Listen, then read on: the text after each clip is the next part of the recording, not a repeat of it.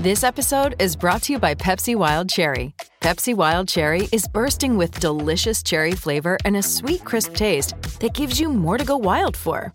Getting wild may look different these days, but whether it's opting for a solo Friday binge watch or a big night out, everyone can indulge in their wild side with Pepsi Wild Cherry. Also available in Zero Sugar. So grab a Pepsi Wild Cherry and get wild. 630 CHED Inside Sports with Reed Wilkins. Weekdays at 6 on 630 CHED. Riley takes the snap. He'll look to the right side. He's throwing deep again, going to the end zone, up in the air. Touchdown, Eskimos! Adarius Bowman. Hey, that's 3. From Karpat in Finland, Jesse Purjujarvi. He takes the snap, and J.C. Sherritt goes over the top. The Eskimo defense has done it. Eskimos win the football game. It is short. Edmonton's home for breaking news on your favorite teams. Now, Inside Sports with Reed Wilkins on the voice of your Oilers and Eskimos, 630 CHED. Well, the Eskimos are right back to work after another overtime thriller. My goodness, how did you enjoy that one on Friday night against the Saskatchewan Roughriders? Back and forth they went. Are they going to top it Thursday in Winnipeg? Of course, that game will be on 6:30 CHED, 5 o'clock for the pregame show, 6:30 for the kickoff. A lot of Eskimo stuff to get through today. Some players released, some injuries, some new guys coming in, and of course we'll touch on some of the thrills and spills from a night to remember on Friday. Plus, City Hall today, home to the announcement for the 65-member Athletics Canada team going to compete in track and field at the Olympics in Rio in less than a month. We'll hear from some of the members of that team as we roll through tonight. Thanks for tuning in. Reed Wilkins with you, Inside Sports on 630 CHED. Of course, you can always reach us by phone, 780-496-0063. You can text 630-630. Get me on Twitter, at Reed Wilkins, and you can email InsideSports@630ched.com. The studio producer this evening is the one and only Matthew Panashik. Hey, Matthew, how are you doing? Great, Reed. How are you? Good. How did you enjoy the game on Friday? Oh, what a thriller, Reed. I mean, that was... Now, you were there, weren't you? I can't remember. Yes, I was. And did you stay till the very end? Yes, I did. Some people, the people that left early, I'm just like, oh, my God. Well, maybe their hearts couldn't take it. But, some people left when the Eskimos looked like they were still probably going to win, and some other people started leaving when Saskatchewan went up with, 19 seconds left. But that was one of the most topsy-turvy. And here's the thing. There are things that happen in that game, huge plays, or tense plays, that we're not even talking about. We got the Joe McKnight fumbles. Those are things that plays at the end of the game, the field goals, the long touchdowns. People are talking about those plays. What about John White? Remember when John White fumbled in overtime? Could have cost the Eskimos the game. I listened to an hour of the Points After show. It wasn't even brought up because there was so much other stuff to get to. You can give me your Eskimos thoughts. We got some open line time, and we'll do some Eskimo stuff off the top here. 780-496-0063. You can text 630-630. Certainly, the secondary remains a concern, though they pulled it together for most of the second half. We're going to talk later on about some of the slow starts by the green and gold. Here's the thing this season. In the first quarter, in their 2 games this year, so in the 2 first quarters, the Eskimos have scored a grand total of 1 point. None against the Rough Riders, 1 against the Ottawa Red Blacks. It is an offense, for whatever reason, and it was like this at times last year too, that seems to refuse to score points early in games. They had a chance in the first quarter against Saskatchewan, and Riley, who had 2 or 3 bad throws in the first half. I thought he was really good overall, and Riley's always going to fight and bounce back. But he threw that interception behind Darrell Walker, got picked. That took points off the board. So it's something the team's going to have to work on, and we're going to get to that. But what can you say about that drive at the end of the game? The Eskimos get the ball back. The kickoff's with 19 seconds. They scrimmage with 13 seconds left. And they get 2 passes, and they get it within range for a long Shaun White field goal try. This one from 51 to tie it. Ball is up, and It is through. Sean White has done it again. He had to wait 60 minutes for a field goal attempt. He waited patiently and then nailed it from 51 yards. It's a tie game. We're going to overtime for the second straight game. And, of course, the Eskimos would pull out all the things that had to happen, too, for that game to be tied. It was 36-36 going into overtime. The Eskimos had 5 touchdowns and a field goal, but they missed 2 converts, right, Matthew? They failed on a 2-point try when they tried to go up by 3 instead of 2. And they had an extra point blocked when they were up 14, which you thought at that point, well, that doesn't mean very much.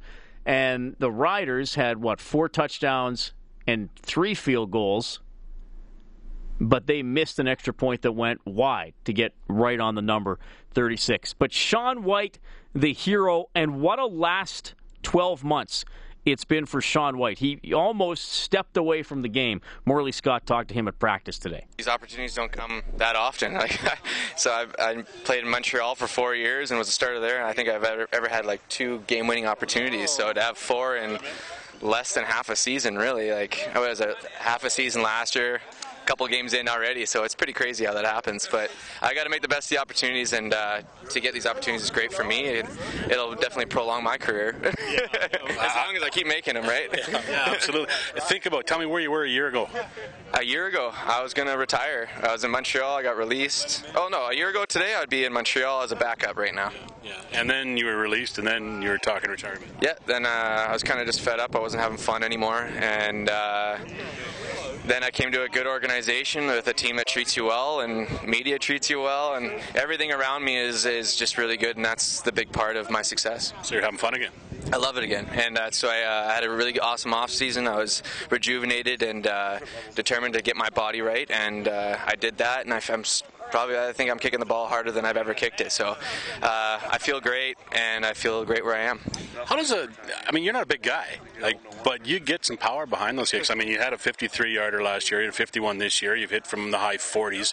How does a little guy get so much power behind kicks? It's technique. So I've worked with Don Sweet for a long time when I was developed with the BC Lions, and a lot of it is technique, and I train a lot, and I cross-train. I play many sports, and I've just always been known for my kicking ability in soccer as well. I don't know where it comes from. I guess it runs in my family. I come from a family of athletes, soccer and rugby players that kicked. So my brother also, when I was a little kid, always had me kicking a ball. So I was always competing against him, and he was 15 years older than me. So I don't know. It just happens. I have no idea why this is happening. And I know you play men's hockey in the off season, right? Yeah, I play a lot of hockey. I play drop-in with a couple teams or a couple buddies or a couple times a week, and then I spare for a couple teams. So. And you're a goalie, right?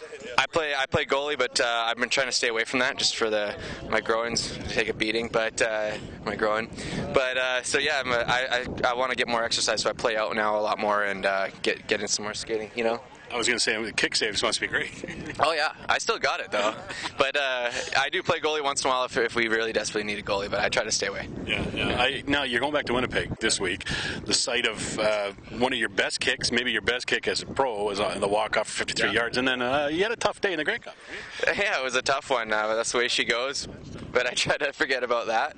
But, I take it one game at a time, and I can't think about what happened last year. I can't think about what happened last week. I just got to make my kicks when I get my opportunities and help the team the best I can. That's the whole key to a kicker, isn't it? Just to have that shortest memory as possible. Well, I'm kind of dumb, so that helps. So you got a career in the media coming up after. Oh yeah, perfect. I'll be working with you, bud. Dumb and Dumber. Okay, hair. I guess now you seem to be in a groove, so you just let it go, right? Just keep going. Yeah, just keep going, and just every day is me, Kinger, and Jordan. We want to be perfect every day. When we miss, we correct it, and we forget and move on. So it's just every day we make our kicks, and everything's the same. All right, that is Sean White with Morley Scott, or as Sean White thought he was known until earlier this season, Scott Morley. Did you know that, Matthew? Sean White, until a few weeks ago, thought Morley Scott's name was Scott Morley, and he always called him Scott. And Morley just thought, he keeps calling me by my last name for whatever reason. And this is Sean White, who was in with Morley for a full hour on the Eskimo show last season. and still thought his name was Scott Morley. But he's been making the big kicks for the green and gold. He did struggle a bit in the Grey Cup, but he made that big kick in Winnipeg during the regular season last year for the win. Interesting start to the Eskimos season. I know there are a lot of concerns about the secondary. Those are certainly well-founded. We'll see where they go. We'll keep talking about them. The phone lines are open, 780-496-0063. You're also going to hear from head coach Jason Moss, defensive coordinator Mike Benavides, and offensive lineman DeAnthony Batiste is going to address those poor first quarters. As we roll along, it's 6:16 Inside Sports on 630 CHED.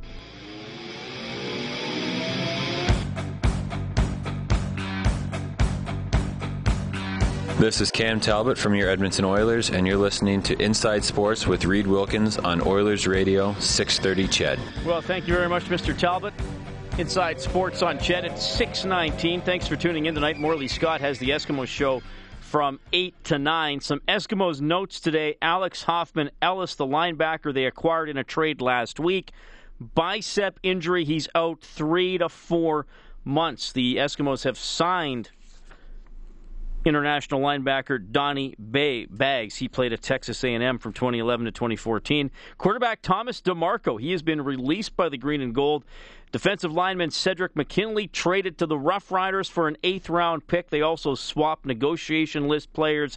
Edmontonian Andrew Johnson, who was cut after training camp, has been re-signed by the Eskimos. He goes to the practice roster. And of note, Joe McKnight, a couple of costly fumbles on kick returns on Friday. He has been put on the practice roster. He will not play against Winnipeg. Kenzel Doe will be back in, and he'll be running back kicks against the Blue Bombers. 5 p.m. for the pregame show on Thursday. The game will start at 6:30. All right, 780-496-0063. You can text 630-630. I'm pleased to welcome Matt back to Inside Sports. Matt, what's on your mind, buddy? Hey, Reed, can you hear me good? I got you great. I just missed the last part there. Did you say Joe McKnight went to practice roster? Yes. Oh, because he did not have a very good game against the Rough Riders. I think it was, 2 fumbles, and then the one fumble brought the Riders right back into the game, right? Yeah, well, that was his. Yeah. After his fumble with about 8 minutes left, the Eskimos only ran 5 offensive plays. That's right. Because Saskatchewan scored, they got a short kick, they got a field goal, then the Eskimos went 2 and out. And then they got the ball back at the end and got those 2 gains and then the field goal. And by the way, Matt, the Eskimos did a poor job of either not anticipating or not defending the short kick. You know what? Honestly, it just makes you want to bang your head up against a plywood wall sometimes. I think the Eskimos are 0 in a million in defending an onside kick. I can remember in the 2002 Grey Cup, Montreal ran one back, but back to the original story there, I think McKnight got benched, and in came Cord Parks and Greg Morris to return kicks after that. And they had some positive yardage as well, but the Eskimos have to survive terrible starts early on. And I don't know what it is with this year, because last year was almost the complete opposite. But I'm looking at some of the stats right now. The Eskimos 3 turnovers, Saskatchewan 4 turnovers. 2 of them I think were on short yardage. Mm-hmm. If Saskatchewan don't have 4 turnovers, they win the game. If Darian Durant on the final play in overtime puts the ball up, they win. Now, for people that aren't familiar with what I'm talking about, when he pushes forward, he had the ball angled down, which basically put the ball in the wrong spot. I honestly do believe that little complexity change with Darian Durant right there would have got them the first down, possibly causing the Eskimos to lose the game. But, he had hands like mayonnaise, and he put the ball down instead of up. But, my theory to all of this is that when you change over your entire coaching staff, it's still going to take a couple of games to get everything back into order. So are we in panic mode? We're 1-1, but are we in panic mode? No. If we have the same result against Winnipeg, where we're up and then they start coming back, or if we have just terrible start again, that's when you got to look and be like, hey, Benavides, what's going on here? Because the defense has allowed, I think, 86 points against us in the last 2 games, and I can't remember off the top of my head how much yardage against, but it's a complete stark contrast to what Eskimo fans have been used to under Chris Jones for the last 2 years. They've been outscored 81-76 in 2 games that obviously both went to... That doesn't sound right. Shouldn't it be a small... Oh, no, because Ottawa got 8 in overtime. There are plenty of problems with this team. I'm not in panic mode. I'm a little worried about the secondary. Here's the thing, Matt. They were dropping 8 guys most of the game, which means you're not going to get as many sacks because it's hard to rush 4 against 5, no matter how good your D-line is. And they were dropping 8, and for most of the game, especially in the first half, Saskatchewan was still able to complete a lot of big passes. So something's going to have to be figured out either personnel-wise or schematically. I don't know if guys are just in the wrong zones, if they're not angled right, or if they just are that bad covering one-on-one when it comes down to it. And I mean, Ballou, he got better as the game went on, and the one touchdown late in the first half, I mean, he tipped it. He knocked the ball away. That's what you're supposed to do. The Saskatchewan guy, Collins, just did a great job adapting to it. You couldn't. Okay, he couldn't catch that ball again if his life depended on it. So I chalked that one up to just a complete fluke play. But you're right. I do not think that our DBs are bad in any which way whatsoever, but I do agree with you that I think systematically what Benavides has them doing, I think you're going to see a completely different game plan against Winnipeg. And almost because, and I hate to say it, in going into Game 3 now, they're almost forced to basically change their whole defensive game plan now. Because, like I said, I can't remember what the exact stats were, but we got lit up for 37 against Ottawa, and now I just can't remember the final score against Saskatchewan. 39-36. Yeah, but I mean, Saskatchewan, 36 against Saskatchewan, and then what was it here? We were up. They were up 19-7 in the first half. We come back for 25 straight, makes it 33-19. Then all of a sudden, it's 16 unanswered points by the Riders. It's like, what are we doing, you guys? This is Saskatchewan. This is a team that's been a complete dumpster fire over the offseason. They're rebuilding from scratch, and then now the defending Grey Cup champions, which essentially, other than your defense, has the exact same offense, and we're putting up 37 on Ottawa and now 36 against the Riders. Like, boys, like I'm not in panic mode yet, but this game against Winnipeg is a statement game at Game 3. Yeah, that's fair. And I don't think Winnipeg's very good. I know they had some good numbers against Hamilton, and Willie had some good numbers, but I think you can get to him. And I think, if I were to rank the quarterbacks, Willie's 9th out of 9 starters, quite frankly. I guess maybe him and Mazzoli might be a toss-up, but he's certainly not as good as Collaros, and he's getting closer to coming back. Matt, I got to wrap soon. You got anything else? I just basically want to say that the offense has no problems. Yeah, sure, there's little things you want to change here and there, but I mean, Mike Riley's numbers and Darius Bowman's numbers are absolutely just through the roof. One thing I did notice, though, is Getzlaff at number 5 receiver was open almost the entire game, but I understand that you can't want to do those Ricky Ray old 8-yard slants out all game, but we were noticing from up there, and we're shouting, we're like, Getzlaff, he's right there, bud. And then they would. But, yeah, you know what? Winnipeg, we should beat them. If we don't beat them, then you're going to hear a whole different tone of the phone call next week. But, and everybody buy your tickets for the July 23rd game against the Ticats. That's also my birthday, so see you around, Reed. Happy birthday in advance. Matt, good to hear from you. Peace. That is Matt, 780-496-0063. You can also text us at 630-630. So the Eskimos trading Cedric McKinley to the Riders. He's a D lineman for an 8th-round pick. They also released quarterback Thomas DeMarco, who I thought looked pretty good in the preseason, had a relationship with Jason Moss because they were both in Ottawa last season. Coach Moss talking about DeMarco and that trade. I mean, we didn't want to do that. We didn't expect to keep 4 on our roster, but, with some stuff that happened with James early, in camp or out at the end of camp there, we were forced to, keep 4. It was a tough decision. I think very highly of Thomas. I think Thomas is a great quarterback. Picked up our offense. He knows our offense. I wish him nothing but the best, but it is a hard decision to move on. But I am excited about the guys that we do have here and have the utmost confidence that they'll get the job done. McKinley to Saskatchewan. Those guys, it looks like they're starting to pile up players off of last year's roster. Yeah, I mean, I'm sure it's comfortability. They know the players that were here. They had a lot of success with the players that were here, so they had a need. We felt good about the depth we have here in order to do that. I wish nothing but best for Cedric. I mean, he was a great player here, gave us everything he had. I'm excited for him to get an opportunity there. with people that do know him and do like him. So, that's just what it is. All right, head coach Jason Maas. A little more Eskimo talk as we move along. The Olympic track and field team unveiled downtown today. We'll delve into that too. Inside Sports on Ched.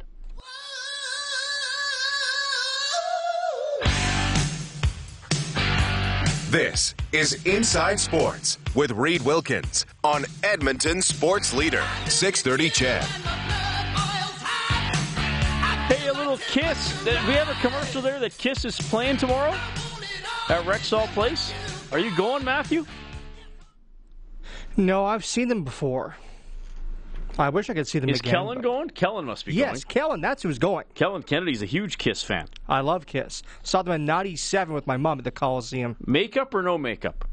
With makeup. They were back in the makeup then. And pyrotechnics, and it was quite the crazy show. Because they had a phase of their career, right, where they were without makeup, correct?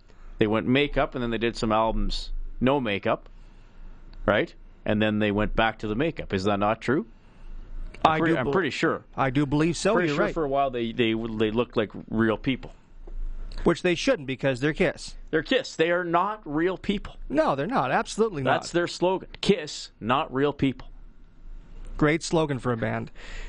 It's not real people. That should be the new band name. That's actually a good band name. Not real people. That could be our band. Okay, everybody, you can't use that. Matthew and I just copyrighted. Just like the Presidents of the United States of America. That's a great band name. It's our intellectual property, not real people. 780-496-0063. Want to catch up on some other stuff, some stories we were following last week. Canada and China playing in that Edmonton Grads Classic at the Saville Centre, the 3-game series, getting ready for the Olympics. Canada ranked number 9 in the world. China ranked number 8. They have played 2 games. They'll close it out at 7 o'clock tonight. If you won tickets from us, I hope you have fun. So Canada won 82-63 on Saturday. I went to the game last night. Canada won 74-62. Close game. Canada pulled away in the final 6 minutes to win by 12. The Edmonton girls, Michelle Plouffe, last night, 2 points and 3 rebounds. Catherine Plouffe, good game, 9 points and 5 rebounds. As we look at your scoreboard, courtesy of Crystal Glass, for all your glass needs, you can visit you can call or you can check them out online. crystalglass.ca. So Canada will try to sweep that 3-game set tonight. FC Edmonton beating Fort Lauderdale 1-0. Yesterday afternoon. Daryl Fordyce had the only goal as they start their fall season in the North American Soccer League. Next up, Sunday, 2 p.m., another home game for the Eddies. That will be against the Ottawa Fury. Of course, Portugal winning Euro in extra time, 1-0 over host France. We'll talk a little bit about that later on with huge Portuguese supporter Kevin Jesus.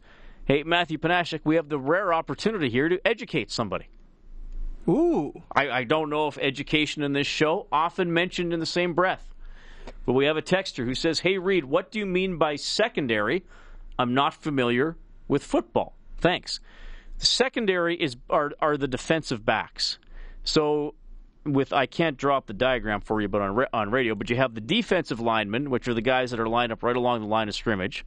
And then the guys that are kind of right behind them are the linebackers, and they can kind of stop the run or the pass. And then the other 5 guys are the defensive backs, and that's the secondary. So they're generally the guys who are trying to stop the other team's passing attack, right? I mean, sure, sometimes they'll help with the run, but generally their job is to cover receivers and to stop passes. That would be the secondary. Did I explain that adequately? It'd be the best if I could just draw a diagram. Beautifully done. I couldn't have done it better. Beautifully done. Well, beautiful and me often mentioned in the same sentence. All right, you can text 630-630. The phone number is 780-496-0063. Oh, I forgot to mention this on our Crystal Glass scoreboard. The BC Junior Canucks won the Brick Invitational at the Ice Palace at West Edmonton Mall. They didn't lose the game the whole week. They beat Team Minnesota 5-1 in the championship game yesterday afternoon. Great job organizing that tournament. All the volunteers do a great job. And, so there we go. The BC Junior Canucks get the win. The Eskimos, in their last 12 games, including playoffs, are 11-1. They are 11-1. 7 of those games, they have won by 7 points or less. Their most lopsided win over those last dozen was an 18-point win over Montreal. Remember, it was the last game of the regular season. It was in Week 19 because the Eskimos had a Week 20 bye. They clinched the first place in the West Division. They won the game 40-22, so that was their most lopsided game, but they were actually trailing 22-19 going to the third quarter. This is a team that has played tense games for the last year, basically. 3 of those last 12 games have gone to overtime. They're 2-1 in those games. It's been pretty incredible. Offensive lineman DeAnthony Batiste was talking with Dave Campbell about trying to start games a little better, get some points on the board. Well, you know what? We're just trying to get better every week. We did things differently day one. We definitely did a few competition reps on day one, which we hadn't done a couple of weeks prior. So, trying to move in the right direction, trying to change a few things up just so we can start fast. Penalties definitely hurt us whenever we're trying to start fast, and we've got to cut those out. So if we focus on just not making the pre-snap penalties, we can definitely start fast and not shoot ourselves in the foot. So get out of your own way, right? Exactly. Can't beat ourselves. Right. So you talked about changing things up in practice, or coach changing things up in practice. Is that still a work in progress too, getting used to what the coach is asking you to do, the tempo he's asking you to perform at? Because it's still a lot new here. Yeah, well, I think one of the things is that's just his mentality. He wants to be an offense that starts fast, and I think that's something that we definitely were prior. Definitely we never wanted to shoot ourselves in the foot and have penalties, but him being an offensive guy, he definitely emphasizes all of the small things on offense. So him being an offensive-minded head coach, he definitely focused on little things, not shooting ourselves in the foot, pre-snap penalties, no missed assignments, and then that way you can start fast. So as long as you're not stopping yourself, we just can't stop ourselves. Going to Winnipeg, first road game of the season. That's not an easy place to play. That's a loud environment. So tell me about just the preparedness and getting ready for the first road game of the season and going to a tough place. Well, being a team that actually has a good memory coming from that city as of last year, we definitely feel like we left a good vibe and a good aura there, but at the same time, it's a loud place to play. Yeah. So we have to be on top of our communication, make sure we're making our calls loud, and it being our first away game, just making sure that we're up to the task and ready for the challenge as a team, because the tough games are winning the road games. So if we can be mentally prepared, and we pulled out, we had 2 overtime games that definitely will test the will of a team. I think we'll definitely be prepared for going into a hostile environment like Winnipeg. All right, that is DeAnthony Batiste, and yes, it would be nice to see the offense do a little bit more early in games, maybe take some pressure off. It was certainly exciting on Friday. It was certainly exciting, but you would hope that they're not relying on big comebacks and big plays all the time. He'll look to the right side. He's throwing deep again, going to the end zone, up in the air. Touchdown, Eskimos! Darius Bowman. Hey, that's 3. Darius Bowman, 3 touchdowns against the Saskatchewan Roughriders. Dave also spoke with defensive coordinator, assistant coach Mike Benavides about the Eskimos trying to develop some killer instinct here. Put games away when they have a chance. We're a lot better, made less mistakes, played exactly like we wanted to. Other than the first drive, the guys did a nice job buckling down. But once again, when it got to 8 minutes and 43, with the double possessions that they had, we stood up to one, but we didn't stand up to both. Right. And as I told them, sudden change, we have to stand up and protect our team. Maybe give 3, but not 7. And we did that 3 times, but 2 times we didn't. So we've made strides, and fortunately we got a win, and they got the big 2 turnovers on third down. But, we need to improve again this week, and that's what I want to see. I saw some of that from week 1 to 2. Now it's got to be even greater between week 2 and 3. JC talked about on our post-game show to us, we just got to develop that killer instinct. Tell me about the process of developing that. Yeah. It just doesn't show up. No, that's exactly what I talked about today in the meeting, and JC and I are on the same page, and really that's a mindset. If you look at the definition, it really talks about wanting to do whatever it takes by any means necessary to win. And I think that comes with a little bit with, some young guys getting more comfortable underneath their skin, not being intimidated by either the opponent or the situation or how big the situation is. And I think the other thing is them getting to know each other a little bit. So every man's got to have that within him, and that's what the game of football is about having that killer instinct and making sure that when the scoreboard shows 33-19, as a football team, you take their heart out. Take their heart out. I like that. Step on them. Beat them while they're down. The Eskimos were on the verge of doing that, and the McKnight fumble changed everything, setting off a wild series of events that saw Saskatchewan score 17 in a row. The Eskimos tied on that white kick with no time left, and then win it in overtime on the dramatic 3rd and 1 stuff. And I got to say this. If anything, Matthew, Saskatchewan got a generous spot on that play. Durant didn't get much of a push. As Matt, who called in, alluded to, he was holding the ball too low down on his body. J.C. Sherritt jumped over the top and seized the ball and held it back. When you watch that and you see the pile and where the ball is, he got a generous spot. Quite frankly, he got a generous spot on that play.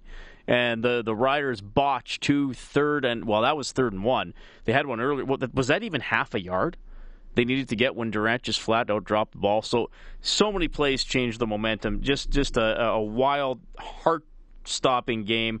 Would have been a gut punch. Would have been a complete gut punch for the Eskimos to lose that and drop to 0-2, but they're able to pull it out. 780-496-0063. You can also text 630-630. Here's what we're going to do. I got a little Oilers talk coming up after the break, and we'll get to members of the Canadian Olympic track and field team as we move along. Inside Sports on 630 CHED.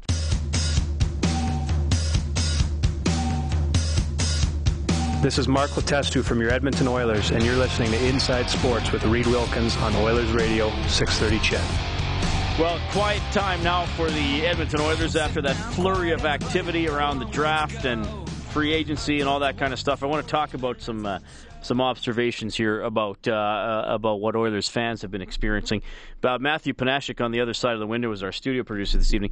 Now, we were talking during the commercial break, and this is the great thing about football is that probably more than any other sport, maybe baseball lends itself to it too. But I mean the coaching decisions are so black and white often, and I guess the results of the coaching decisions are so black and white.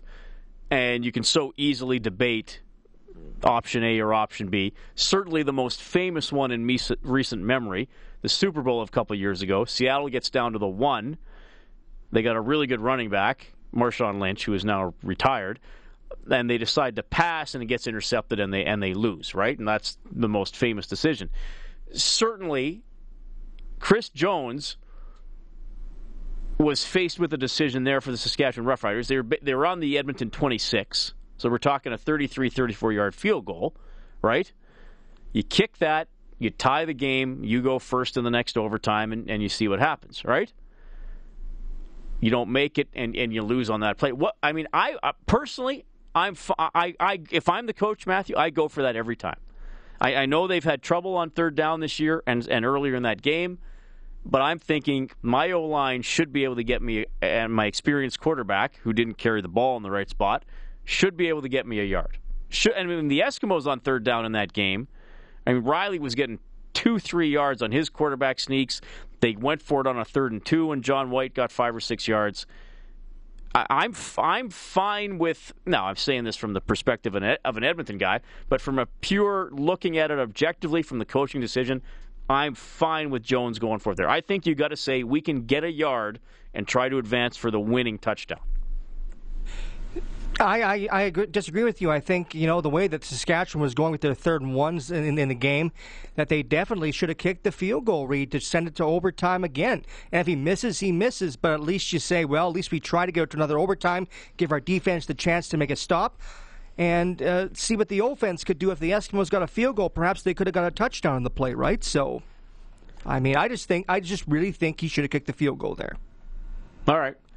I was surprised he didn't at the game, by the way. You thought they were running the kicker out, and saying, okay, let's settle it down. We had we roared back.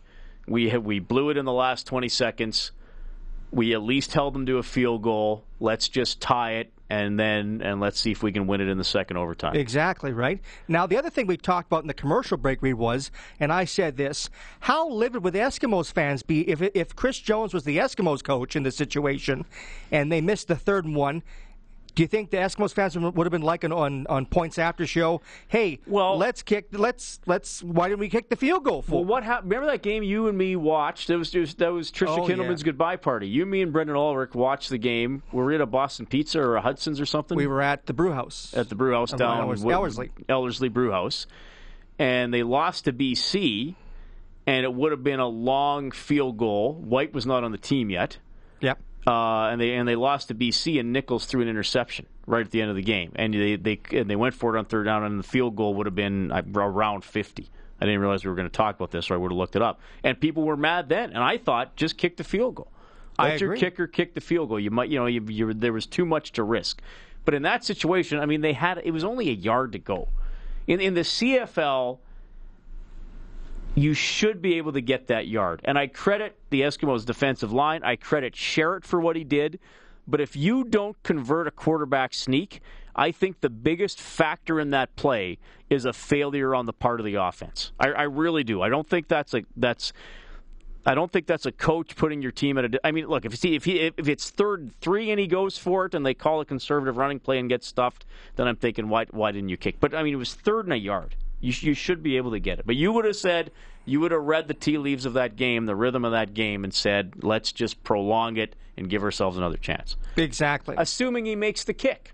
Yeah. The guy misses the kick, then we're all saying, well, it was 3rd and 1. Why not just go out and get it? Listen, I know it's a 33-yard field goal. You should make that probably 9.5 out of 10 times if you're a kicker. If you miss a 33-yard field goal, you're probably likely going to be getting your pink slip, buddy. You know what I mean? So I would have sent out the field goal unit, but you disagree with me, so we agree to disagree on this issue. Jonathan says, Reed, I didn't watch the game, but I've of the opinion that any professional football offensive line and fullback should be able to get you 2 yards per carry in a line plunge. If you don't, it's not a matter of good defense as much as really poor offense. That is coming in on the text line from Jonathan. Yeah, well, interesting discussion. I'm just glad we're on the winning side.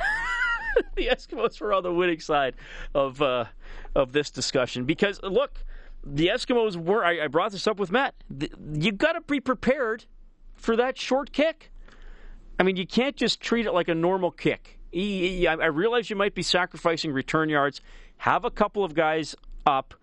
Don't, or tell them not to fade back until they're sure the ball is kicked deep. And another thing, I got to double check. Was it Hoffman? Not Hoffman. Hang on.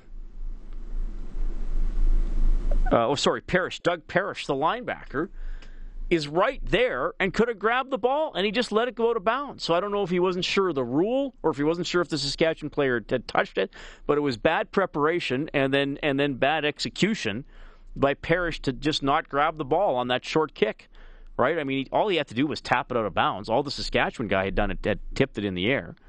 So, the Eskimos got to be better prepared, and that's often what I talk about. This show is a lot on the Edmonton Oilers and a lot on the Edmonton Eskimos. The Edmonton Oilers generally have not been a detailed team. Last season, the Edmonton Eskimos were a detailed team, and they did the right thing when it mattered in games. This year's Eskimos team, not as detailed. Now, maybe they're still finding their way. Well, they are still finding their ways in some areas. But to me, that short kickoff and how the Eskimos didn't react to it properly or be prepared for it properly is a detail that was lacking.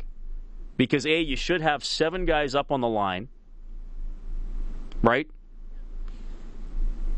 And then your guys have to know the rules. If the ball's in front of you, just whap it out of bounds. Just tip it out of bounds, and the Eskimos get the ball.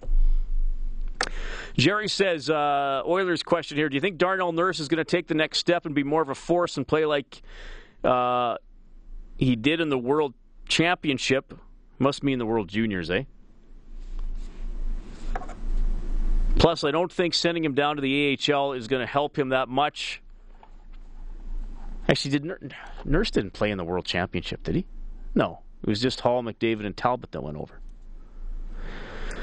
Anyway, I don't think sending him down to the AHL is going to help him that much. Consider he played decent for the whole year. What do you think? Thanks, Jerry. I think Darnell Nurse is going to be an Edmonton Oiler. I think it would have been great if he could have spent all of last season in the American Hockey League. The injury situation and the lack of depth on the Oilers' defense meant that he had to be here. And I think he will continue to develop this season, and I think he'll be a good NHL defenseman. I still think the Oilers are going to have challenges defensively, though I do think Larson will help. Look, and here's the thing that Jerry, I want you to remember. and I want everybody else to remember, a lot of players over the recent years, Draisaitl and Nurse, perhaps the prime two examples, have made the Edmonton Oilers because there has been no one better to beat them out. And when we're talking about Peter Chiarelli reshaping this roster, we're not just talking about the NHL level. I think we're talking about the AHL level as well, because this is a team that does not have enough depth on the farm. It doesn't have enough guys who can kind of fill in.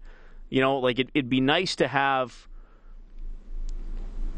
you know, your top 6 guys on the farm who could come up and be solid pros. So you're not calling up Darnell Nurse.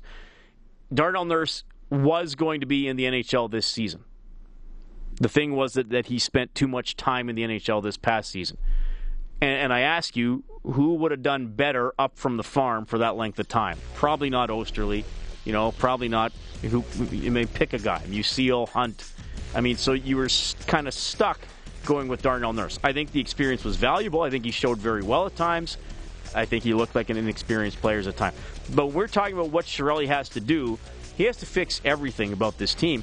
And I think that's probably part of the reason why he held on to all 9 draft picks at this year's draft instead of trading them, is because he needs to start building the depth and having guys who can develop and be suitable minor leaguers as well, and then decent replacement level NHLers. I do want to talk a little bit more about the Oilers defense as we move along. You can text 630-630. The phone number 780-496-0063. We will also hear from some newly minted Olympians as we move along. It's Inside Sports on 630 CHED. 630 CHED Inside Sports with Reed Wilkins. Weekdays at 6 on 630 CHED.